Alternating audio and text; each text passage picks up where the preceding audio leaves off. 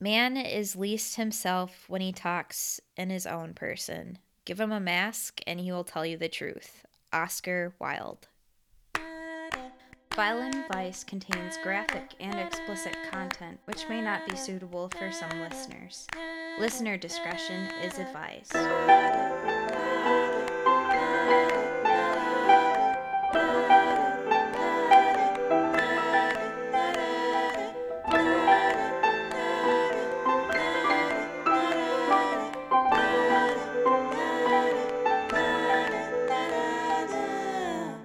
Hello, everyone, and welcome to Violent Vice. My name is Audie Griffith.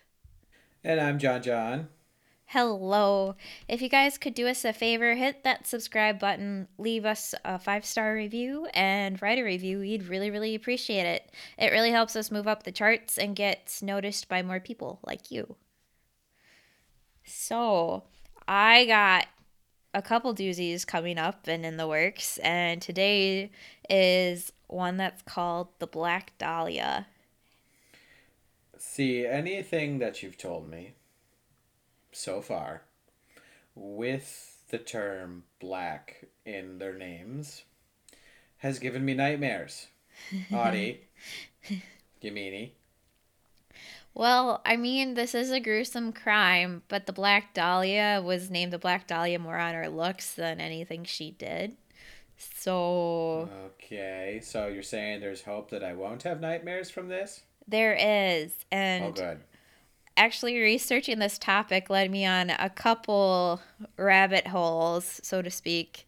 And that's how I came up with next week's topic. So this should be pretty interesting.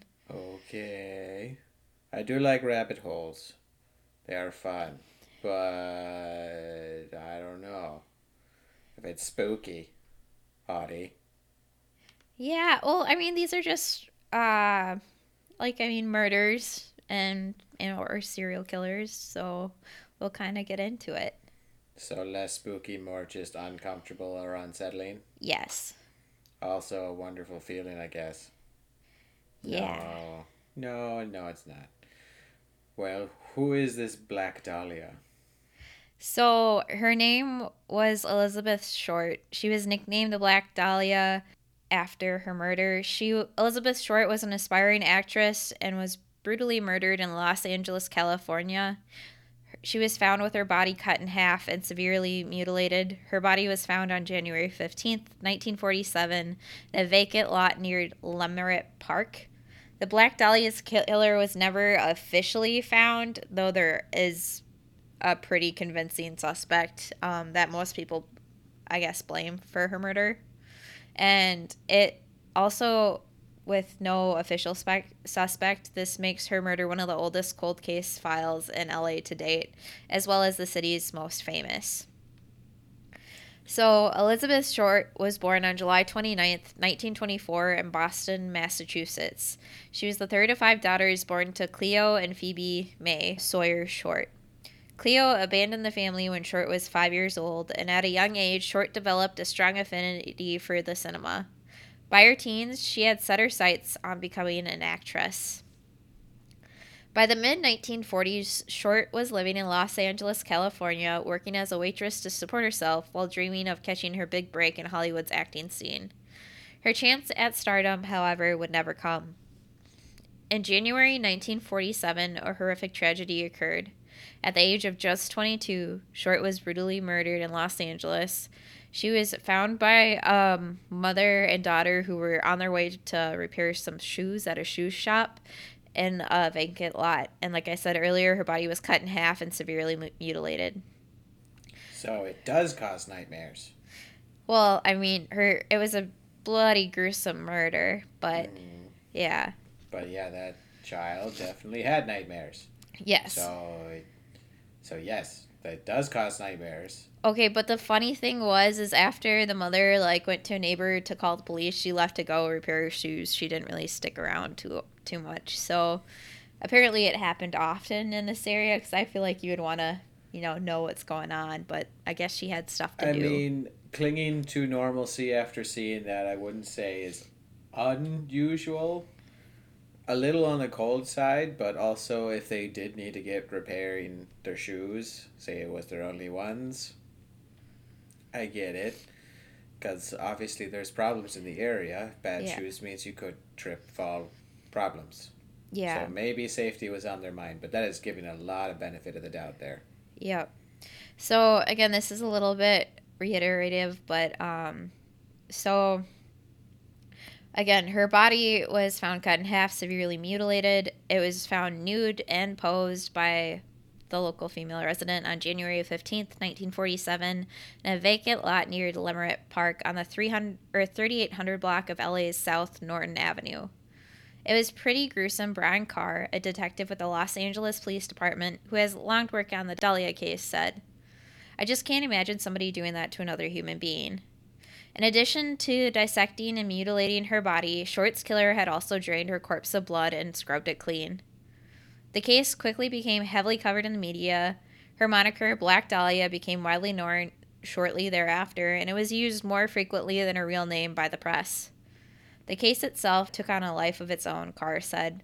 Early on, I think for the 2 months, it was front page news every day in local papers all the time. An in-depth, lengthy investigation by the LAPD ensued, leading to a number of false reports, including several false murder confessions and ultimately leading detectives grasping at straws.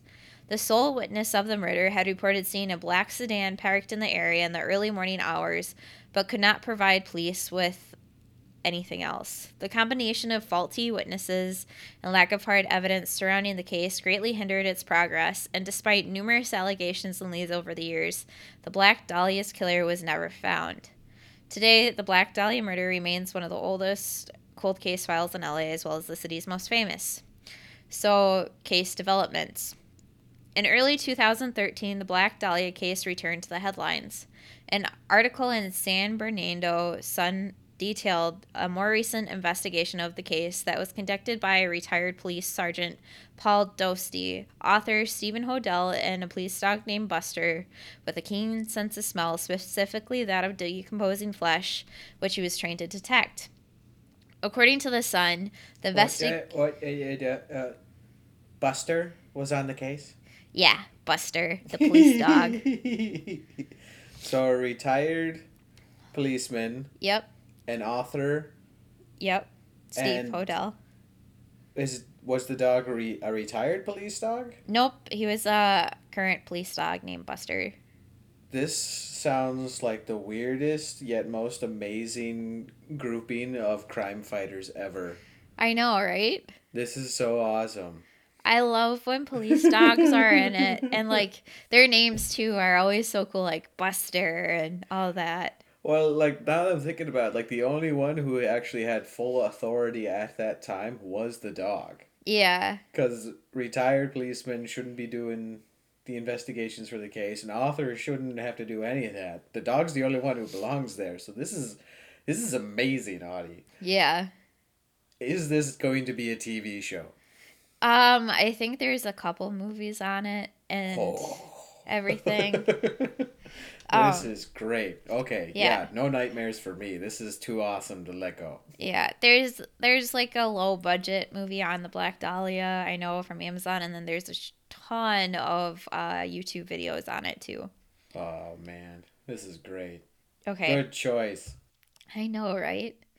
So, according to the Sun, the investigating team had uncovered incriminating evidence against Hodel's father. So, Steve Hodel was the author, but against his father, Dr. George Hill Hodel, who the younger Hodel has long believed to be the Black Dahlia killer.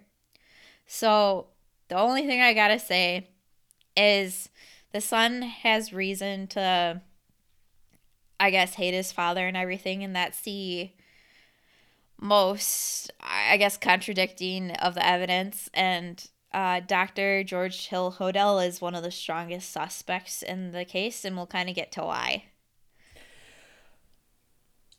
I was a little bit joking about the TV show, but this sounds like a perfect TV show, Audie. Yeah. Like father issues, a band of weird yet like somehow finally working together group. The one who's Audie. I can see it now. I know. I This know. is amazing. It's so filled with drama and it just gets more and more interesting. Oh, I have to. Oh, you're gonna have to keep going. I'm gonna go nuts over here, though. Okay.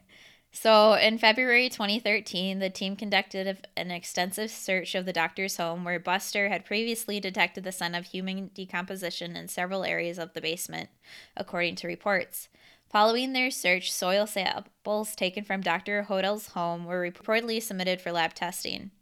Other evidence against George Hodel, according to his son, includes an old recording of conversations between the doctor and an unknown person, during which Dr. Hodel allegedly stated, "Supposing I did kill the Black Dahlia. They couldn't prove it now. They can't talk to my secretary because she's dead."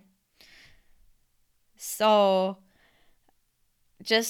we'll get to it here in a minute, but George... This is so juicy. Yeah.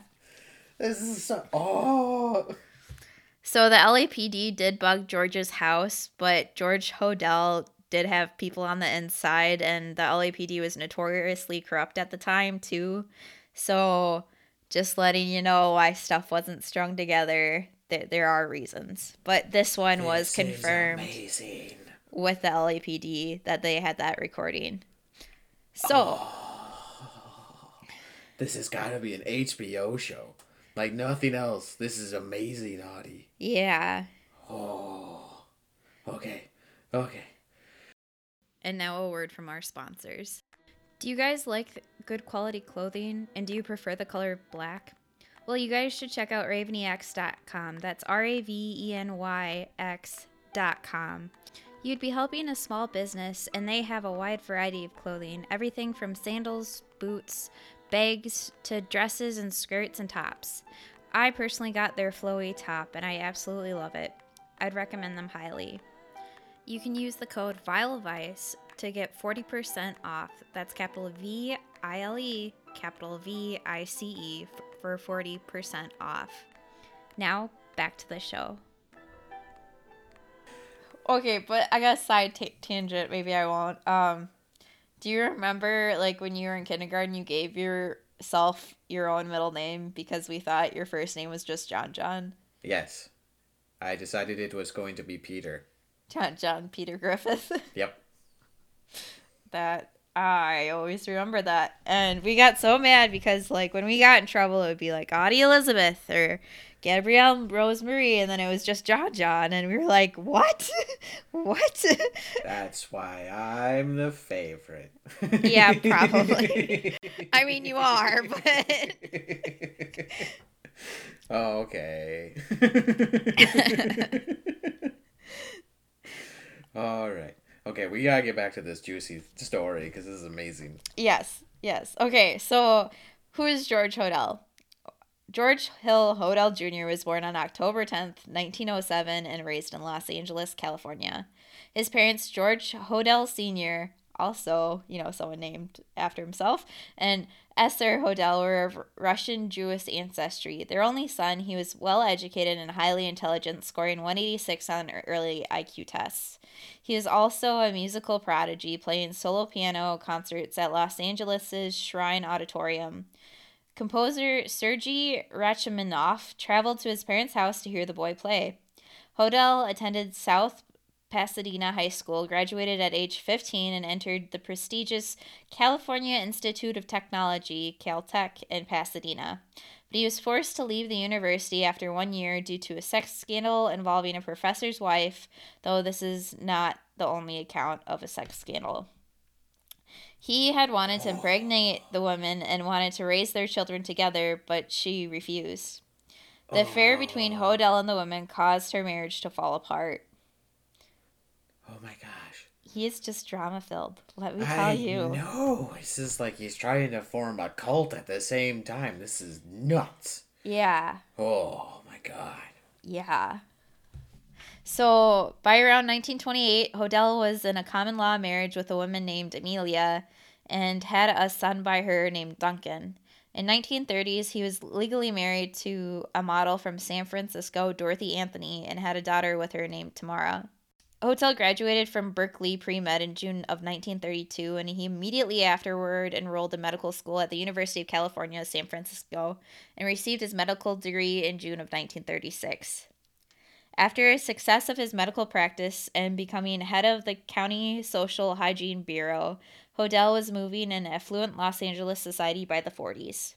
He was enamored with the darker side of surrealism and the decadence surrounding that art scene, befriending photographer Man Ray, a film director John Hudson, and those associated with them. He and Ray and some other surrealists had shared an interest in sadomasochism and the darker side of art and philosophy with the young men in the Hollywood scene. He shared a fondness for partying, drinking, and womanizing.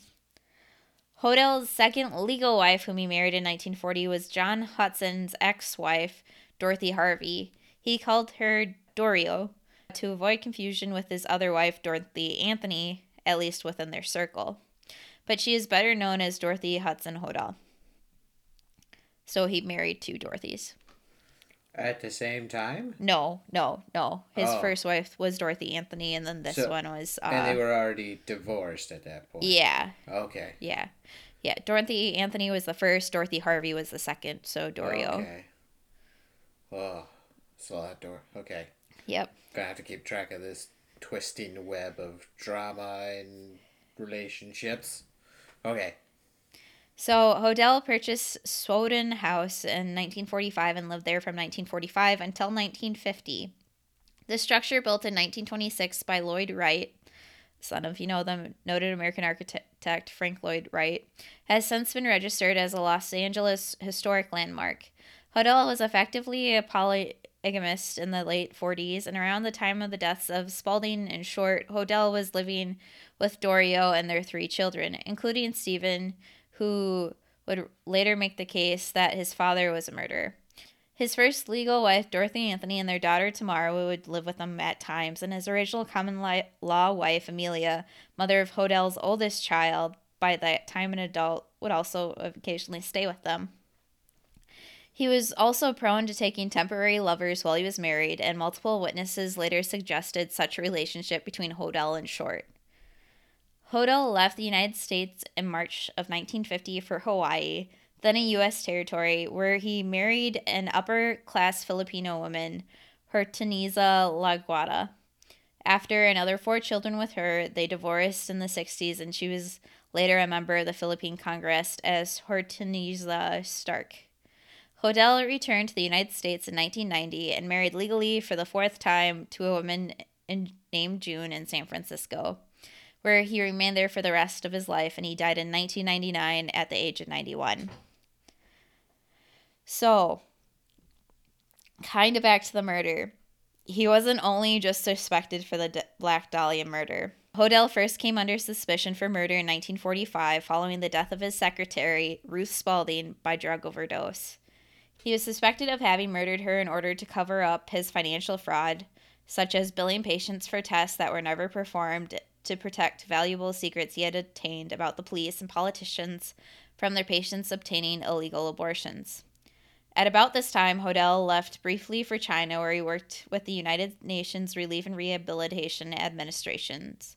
These events first came to the public attention in 2004, after he had died. On January 15th, 1947, the naked body of Elizabeth Short was discovered in an empty lot in Leimert Park in Los Angeles. Short, we had talked about, had suffered brutal mutilations, notably her body being cut in half at the waist, as well as her mouth being cut ear to ear. The case had earned major publicity and prompted one of the largest investigations of the LAPD. And it was kind of suspected at the time, and I didn't really get into this, by the cutting from ear to ear and how she was drained of blood, as well as how she was mutilated, that they think someone with medical knowledge had killed her by the way she was cut. I had thought the same thing when you said, like, the body was empty of blood as well. Yeah. So, like, somebody who would have to have that kind of skill, is like, there's a limited amount of suspects that would have that. Like, it couldn't just be anyone. Yeah. So, that probably leans it more towards it could be someone in a medical background or in mortuary background. Yep. So, with that said, authorities at the time interviewed hundreds of suspects and narrowed on to 25 suspects, whom Hodel was one of. And various aspects of the case had suggested a strong connection to surrealism as well, besides the medical knowledge, including works of Man Ray in particular, which George Hodel was known to love. In late 1949, Hodel's teenager daughter, Tamara, accused him of sexual abuse and impregnating her, after which she received an abortion. He was acquitted after a widely publicized trial. There was, however, 3 witnesses present during and who participated in the sex acts. 2 testified at trial, and the third recanted her earlier testimony and refused to come forward, the theory being that Hodel had threatened her into silence. The trial had caused Tamara to look like a liar and who had fabricated the abuse allegation for attention. So it was also suspected that Hodel had either the judge or some of the jury in the back of his pocket. As, like, you know. Sounds like it. I mean, if he's doing the same thing with politicians and cops, that seems to fit. Yeah, and there was, like, first account witnesses who said, I did this with Hodel. So that was... Yeah. Okay. Yep. Huh. So you can see why his son kind of hated him, too, if, like, that was going on with his sister and all this stuff. Kind of goes without saying. Yeah. Yeah. So Hodel came to police attention as a suspect in the Short murder in 1949 after the sexual abuse trial. Known or suspected as sex criminals in the area were being investigated at first for the Black Dahlia trial because it was presumed that she had also been raped. It had come out in that trial that Tamara had allegedly claimed that her father was also the Black Dahlia killer. Hodel's medical degree also aroused suspicion, given that the hypothesis whoever bisected Short's body had some degree of surgical skill, and at least 8 witnesses claimed firsthand knowledge of the 1946 relationship between Short and Hodel, then back in Los Angeles and in China. Yeah, I don't see anything else kind of fitting that bill there. Yeah. So. And we will we will cover other suspects, but this is who I believe committed the Black Dahlia murder, so I'm covering him first. Yeah, it sounds like it. Yeah. So the full details of the investigation came to light only in 2003 when a George Hodel Black Dahlia file was discovered in the vault in Los Angeles County District Attorney's Office. So this goes back to the part where the LAPD was corrupt. The file revealed that in 1950, Hodel was a prime suspect for the Dahlia murder. His private Hollywood residence was electronically bugged by an 18-man DA-LAPD task force between February 15th and March 27th of 1950. Transcripts of conversations revealed Hodel's references to performing illegal abortions, as well as giving payoffs to law enforcement officials and to his possible involvement in the deaths of his secretary in Short. The DA tapes recorded him saying, "Supposing I did kill the Black Dahlia, they can't prove it now. They can't talk to my secretary anymore because she's dead. They thought there was something fishy. Anyway, now they may have figured it out. Killed her. Maybe I did kill my secretary too." Hodel was also interviewed as a suspect in the nearby June 1949 murder of Louise Springer, the Green Twig murder, though evidence to support this accusation was not publicly available until July of 2018, so much later. So, in October of 1949, Hodel's name was again mentioned in a formal written report to the grand jury as one of the 5 prime suspects in the Short murder, but none of the named suspects were submitted to the grand jury for consideration for indictment, as the investigation was still ongoing by April 1950. Jimson had gathered enough evidence to charge Hodel, however, and was about to arrest him for the Short murder when Hodel again left the United States for Hawaii. He obtained a degree in psychiatry and counseled prisoners in the Territorial Prison in Hawaii for 3 years, then moved on to the Philippines where he started a new family and appeared to remain there until 1990, finally dying in 1999 in San Francisco without charges ever being filed against him. However, like I said before, his son Steve had written and believes Hodel re-entered the United States multiple times each year from 1958 through 88, specifically in the 66 to 69 years to commit more murders and then return to the Philippines thereafter where he could not be indicted. So, just again saying George Riddell makes the most sense to me, but there's going to be some other suspects for the Black Dahlia murder. Yeah, but I'm with you so far that seems pretty straight up like This guy was the also perfect guy. Yeah, he was all sorts of messed up. Had the degree, was really effed about his family and all the things he did, and was just like a polygamist, very fishy Plus, guy, doing illegal plus shit. the tapes that essentially like that would be pretty incriminating, saying that like, well, they can't prove anything now, and that, like my secretary's dead, so it's not like they could talk to her as if like she would know if that like that would have been like a key witness, I guess. Yeah. And now they're gone. So yeah, with you, that would be my prime suspect. And now, another word from our sponsors. Hey guys, so I have a really fun game to tell you guys about. It's called SherlockInYourHomes.com. That's SherlockInYourHomes.com. Now, you guys are given a list of suspects, and you can eliminate suspects and find the murder weapon by going through the rooms and solving puzzles and playing games. And it's so much fun. You guys can play as you go, and you have 30 days to solve the murder. Or you guys could accept the challenge and see if you guys can beat John and I's time on solving this murder mystery and do it correctly. So I've only had one sitting so far, but as soon as we do solve it, we'll post both John and I's time on the website, and we want to see how many of you guys can beat us. So go to SherlockInYourHomes.com now to play the game and start today. Now, back to the show. Yep. So we're going to cover what I consider the other two main ones. There's more on the list, but these guys make the most sense to me. Walter Bailey was a Los Angeles surgeon who lived one block south of the vacant lot where Elizabeth Short's body had been dumped. He'd moved from this location when he left his wife in October of 1946.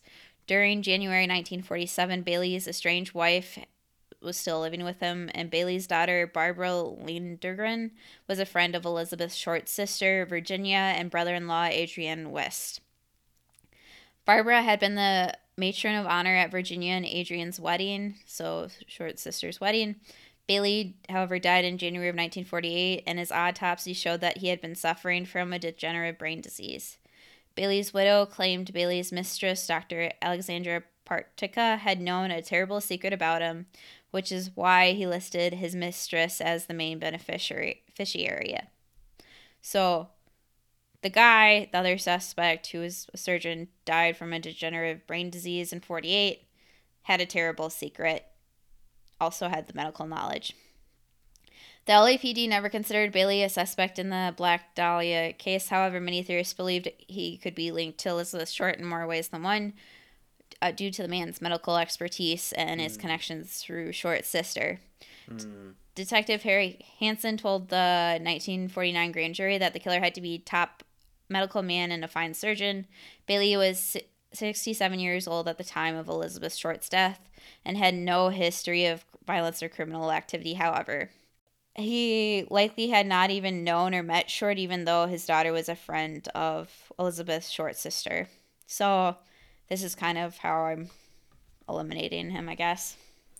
Like, there's a connection, but it is a distant one. Like, it's a bit of a stretch. Yep. With that.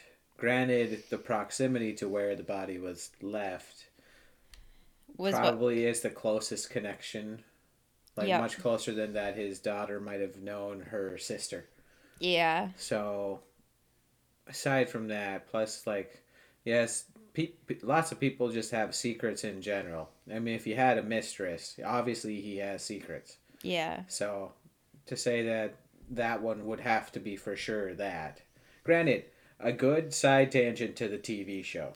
I know, right? I think that would be a nice, just like, well, did this person do it? No, well, maybe, well, did this person do it? I don't know. So another point is it's also believed that his neurological degeneration disease could have contributed to his violent ways against Elizabeth Short. He claimed that the neurological condition was also known to elicit violent behavior in otherwise calm individuals. The guy who had this theory, called Harnish, contacted Johnny Douglas, a retired FBI profiler, to help devise this theory of him being a suspect. Douglas advised two things to Harnish. The first was that the public location dumping site had to have some significance to the killer, just because he could have easily dumped the victim's body privately. The vacant lot was only 1 block away from the property owned by Ruth Bailey, Walter Bailey's estranged wife. The second was that the facial lacerations indicated that the killer had had some sort of personal anger towards the victim, as well as medical knowledge. Elizabeth Short had a period of time where she would falsely tell others that she had a child who died of a tragic accident as well. Walter Bailey had a son who was struck by a car and killed when he was 11. The son's birthday was January 13th. Elizabeth Short's body was discovered on January 15th, shortly thereafter. And Harnish believed that Bailey could have been trying to compensate for his son's death. Short was known to exaggerate in her lifetime and everything, so that's kind of where this is coming from and how they kind of string together that this theory, besides the two connections, like the motive, I guess. And then some theories have suggested that the terrible secret Bailey's mistress knew was that Bailey had been performing abortions on women, which was a crime in the 40s. However, there is no evidence of this being true. Yeah, that's kind of like what I was saying before, and yeah, there's a lot of close things there, but I wouldn't say that it is. I wouldn't say it's close enough to be considered like for sure that it's this guy. No. I think, yeah, it's still leaning way more towards Hodel. Yeah, considering him and Short had a relationship and Hodel was sadomasochist and all sorts of messed up. Like, it checks more boxes there than it does here. Yep. The other suspect I have listed is Leslie Dillon. The 27-year-old Leslie Dillon worked as a bellhop and was an aspiring writer and had previously been a mortician's assistant. In October of 1948, Dillon wrote to the LAPD psychiatrist Dr. J. Paul D. River about the Black Dahlia case. Dillon, writing from Florida, told D. River that he had heard about Elizabeth Short's case from a True Detective magazine where D. River spoke on the case. He wanted to hear D. River's theories on the case just because he had an interest in sadism and sexual psychopaths and wanted to write a book on those subjects. Dillon never confessed to the murder. He instead claimed Jeff Connors, a friend of his, was Elizabeth Short's killer. As D. River and Dillon wrote back and forth from Florida to Los Angeles, D. River started to believe that Connor was not a real man. He believed that Dillon himself had murdered Elizabeth Short and had developed Connor as a figment of his imagination to cope with the gruesome act. In December of 1948, Dillon agreed to meet D. River, and D. River offered 3 potential locations: Phoenix, Los Angeles, and Las Vegas. Dillon expressed reservations about Los Angeles and chose to meet River in Las Vegas instead. D. River and an undercover LAPD officer, Sergeant John O'Mara, met Dillon in Las Vegas. D. River interrogated Dillon, and O'Mara acted as his bodyguard. D. River recorded his interviews with Dillon, and the following is one of the segments from these recordings. D. River: why do you think the killer did with what he did and shaved off the hair of the private parts of the body of Elizabeth Short? Dillon: I think the killer did as such as he would probably have thrown the hair in the toilet and flushed it. D. River: what do you think the killer as such would do with the piece of flesh and the tattoo, the piece of flesh with the tattoo after he cut it off her thigh? Dillon: well, I think he probably would have thrown that down the toilet and flushed it as well. So I don't get what he has with toilets and flushing stuff down there. But those were parts taken off of Short's body. I think from my perspective, they were looking that perhaps he would say something like they'd be treated like trophies. And something that he would be keeping. And if he just flushed it down the toilet, then why would he remove them in the first place? So it's sort of like they were seeing if he knew what he was talking about. And it sounds like they were kind of suspicious that, yeah, he could have been a potential suspect in that, but it's like he didn't actually have anything on it. Just like he had ideas from what he knew, and for the most part, most people didn't know what that was. Essentially, how that sort of worked back then, or That's like true. how people would do things. So that's why the undercover cop was there is more he was listening to make sure that this might have, because it might be a false lead, and it sounds like these questions would have made sure that they were or weren't. Yeah. No, that makes sense. Anyways, another segment from a conversation. DeRiver, you are the one who murdered Elizabeth Short. Dylan, Dr. DeRiver, the trouble with this is that you first reach out on your own conclusions about this case, and then you try to dig up things to prove that your conclusions are correct. DeRiver, what do you think I am, a child? What do you mean by talking to me that way? I'm a person who has been around.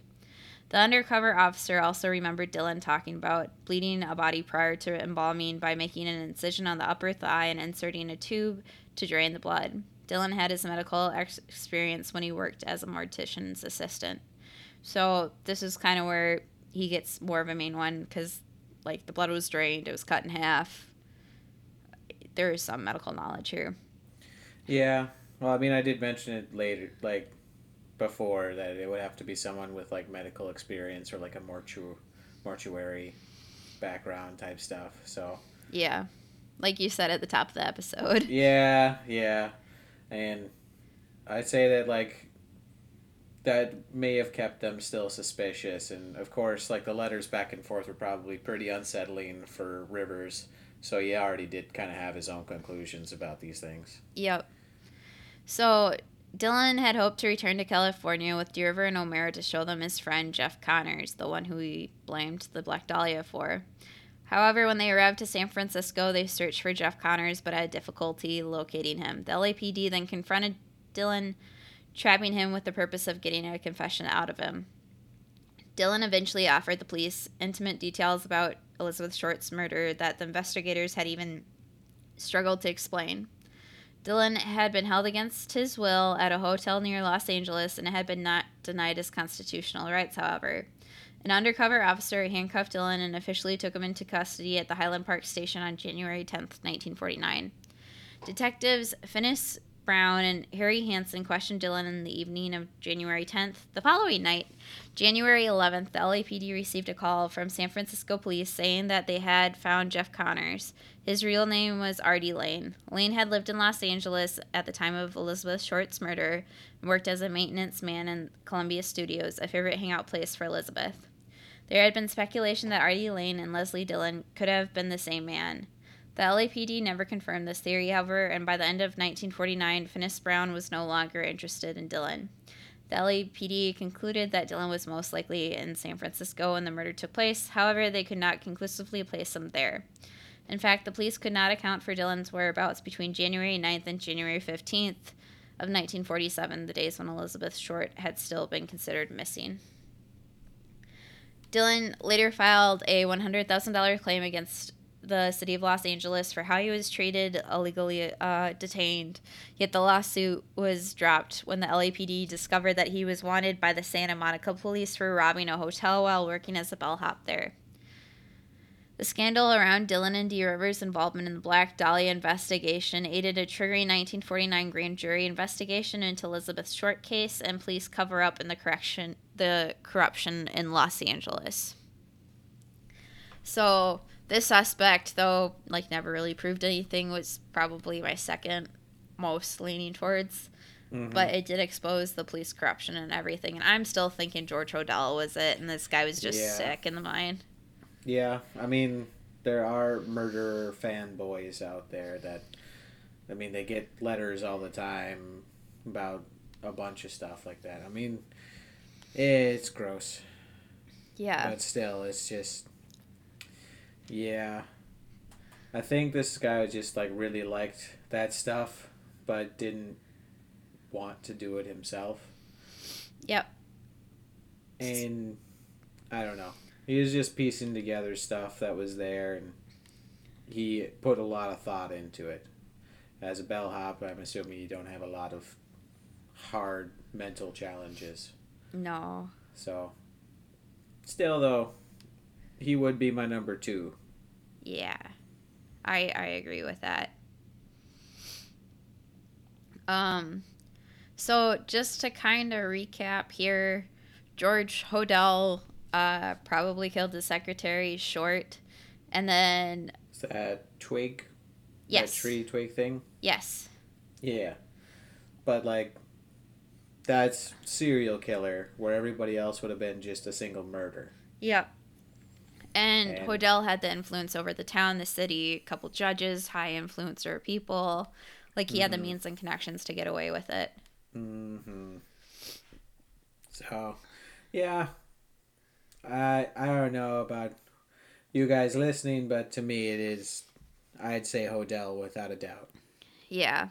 I agree with you. Mm-hmm. Now, you may be wondering about the rabbit holes I mentioned at the earlier part of the episode and everything. A little. I'm thinking though. Let me guess. It is in connections to police corruption in L.A. Well, that's already confirmed with this, so no. Oh well, like I don't know. I was thinking that like there were more cases that were covered up by the police, so that's where I guess wrong. Okay, what is it? So, I found a website, however legitimate it is, that sent me on a rabbit hole of several different prolific serial killers. Not only the Black Dahlia, but the Zodiac killers, the Sweetheart murders, and the Lipstick murders.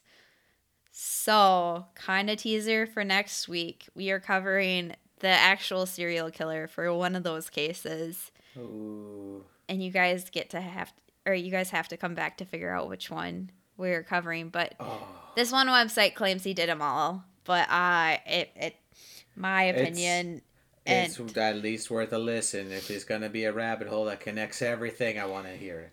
yes. So next week's episode may be a little bit weird and different because I'm going down the rabbit hole of how I researched this case and then actually covering the case. So. Oh, okay. I like it. Yeah, it'll be really, really interesting. And this case does come up in next week's case. All right. So that is all I have for this week. Oh, wonderful. Shall I take us out? Yeah. Thank you so much for listening. If you haven't already, please give us 5 stars, leave a review, and subscribe to our podcast. We'd love to hear from you, and if you feel the urge to do so, you could either do that through writing a review or by emailing us at vileandvice@gmail.com, as well as leaving a comment or something along those lines. Suggestions for new episodes, you could do so at both that email, but also on our Facebook at Vile and Vice Podcast, as well as on Instagram, also at Vile and Vice Podcast. Or just give us a quick suggestion, or be like, yo, what's up? That was an awesome episode. You could do so at Twitter as well at Vile and Vice. And again, in all of these, it is spelled A-N-D. No ampersands here with this stuff because we're dedicating to that super hard. And if you feel like supporting us, you can do so at Patreon with patreon.com/vileandvice. Again, no ampersands, or maybe a one-time payment with a PayPal at thevileandvice@gmail.com. We love hearing from you. If you feel the urge to do so, please do so. It's brought us much joy. And let us know your times with the Sherlock in Your Homes game because I'm curious. Yeah, this is going to be a complicated one, Audie. Yeah. Alrighty. Well, that's all from us. We'll see you next week. Bye. Bye. Thank you for listening to Vile and Vice. Cover art is by Audie Griffith. Music by Annabelle Revac. If you want to help support the show, please visit patreon.com/vileandvice. Or give us 5 stars on Apple Podcasts or wherever you listen to. This helps us move up the charts and also helps keep the spooky stories coming. Thank you.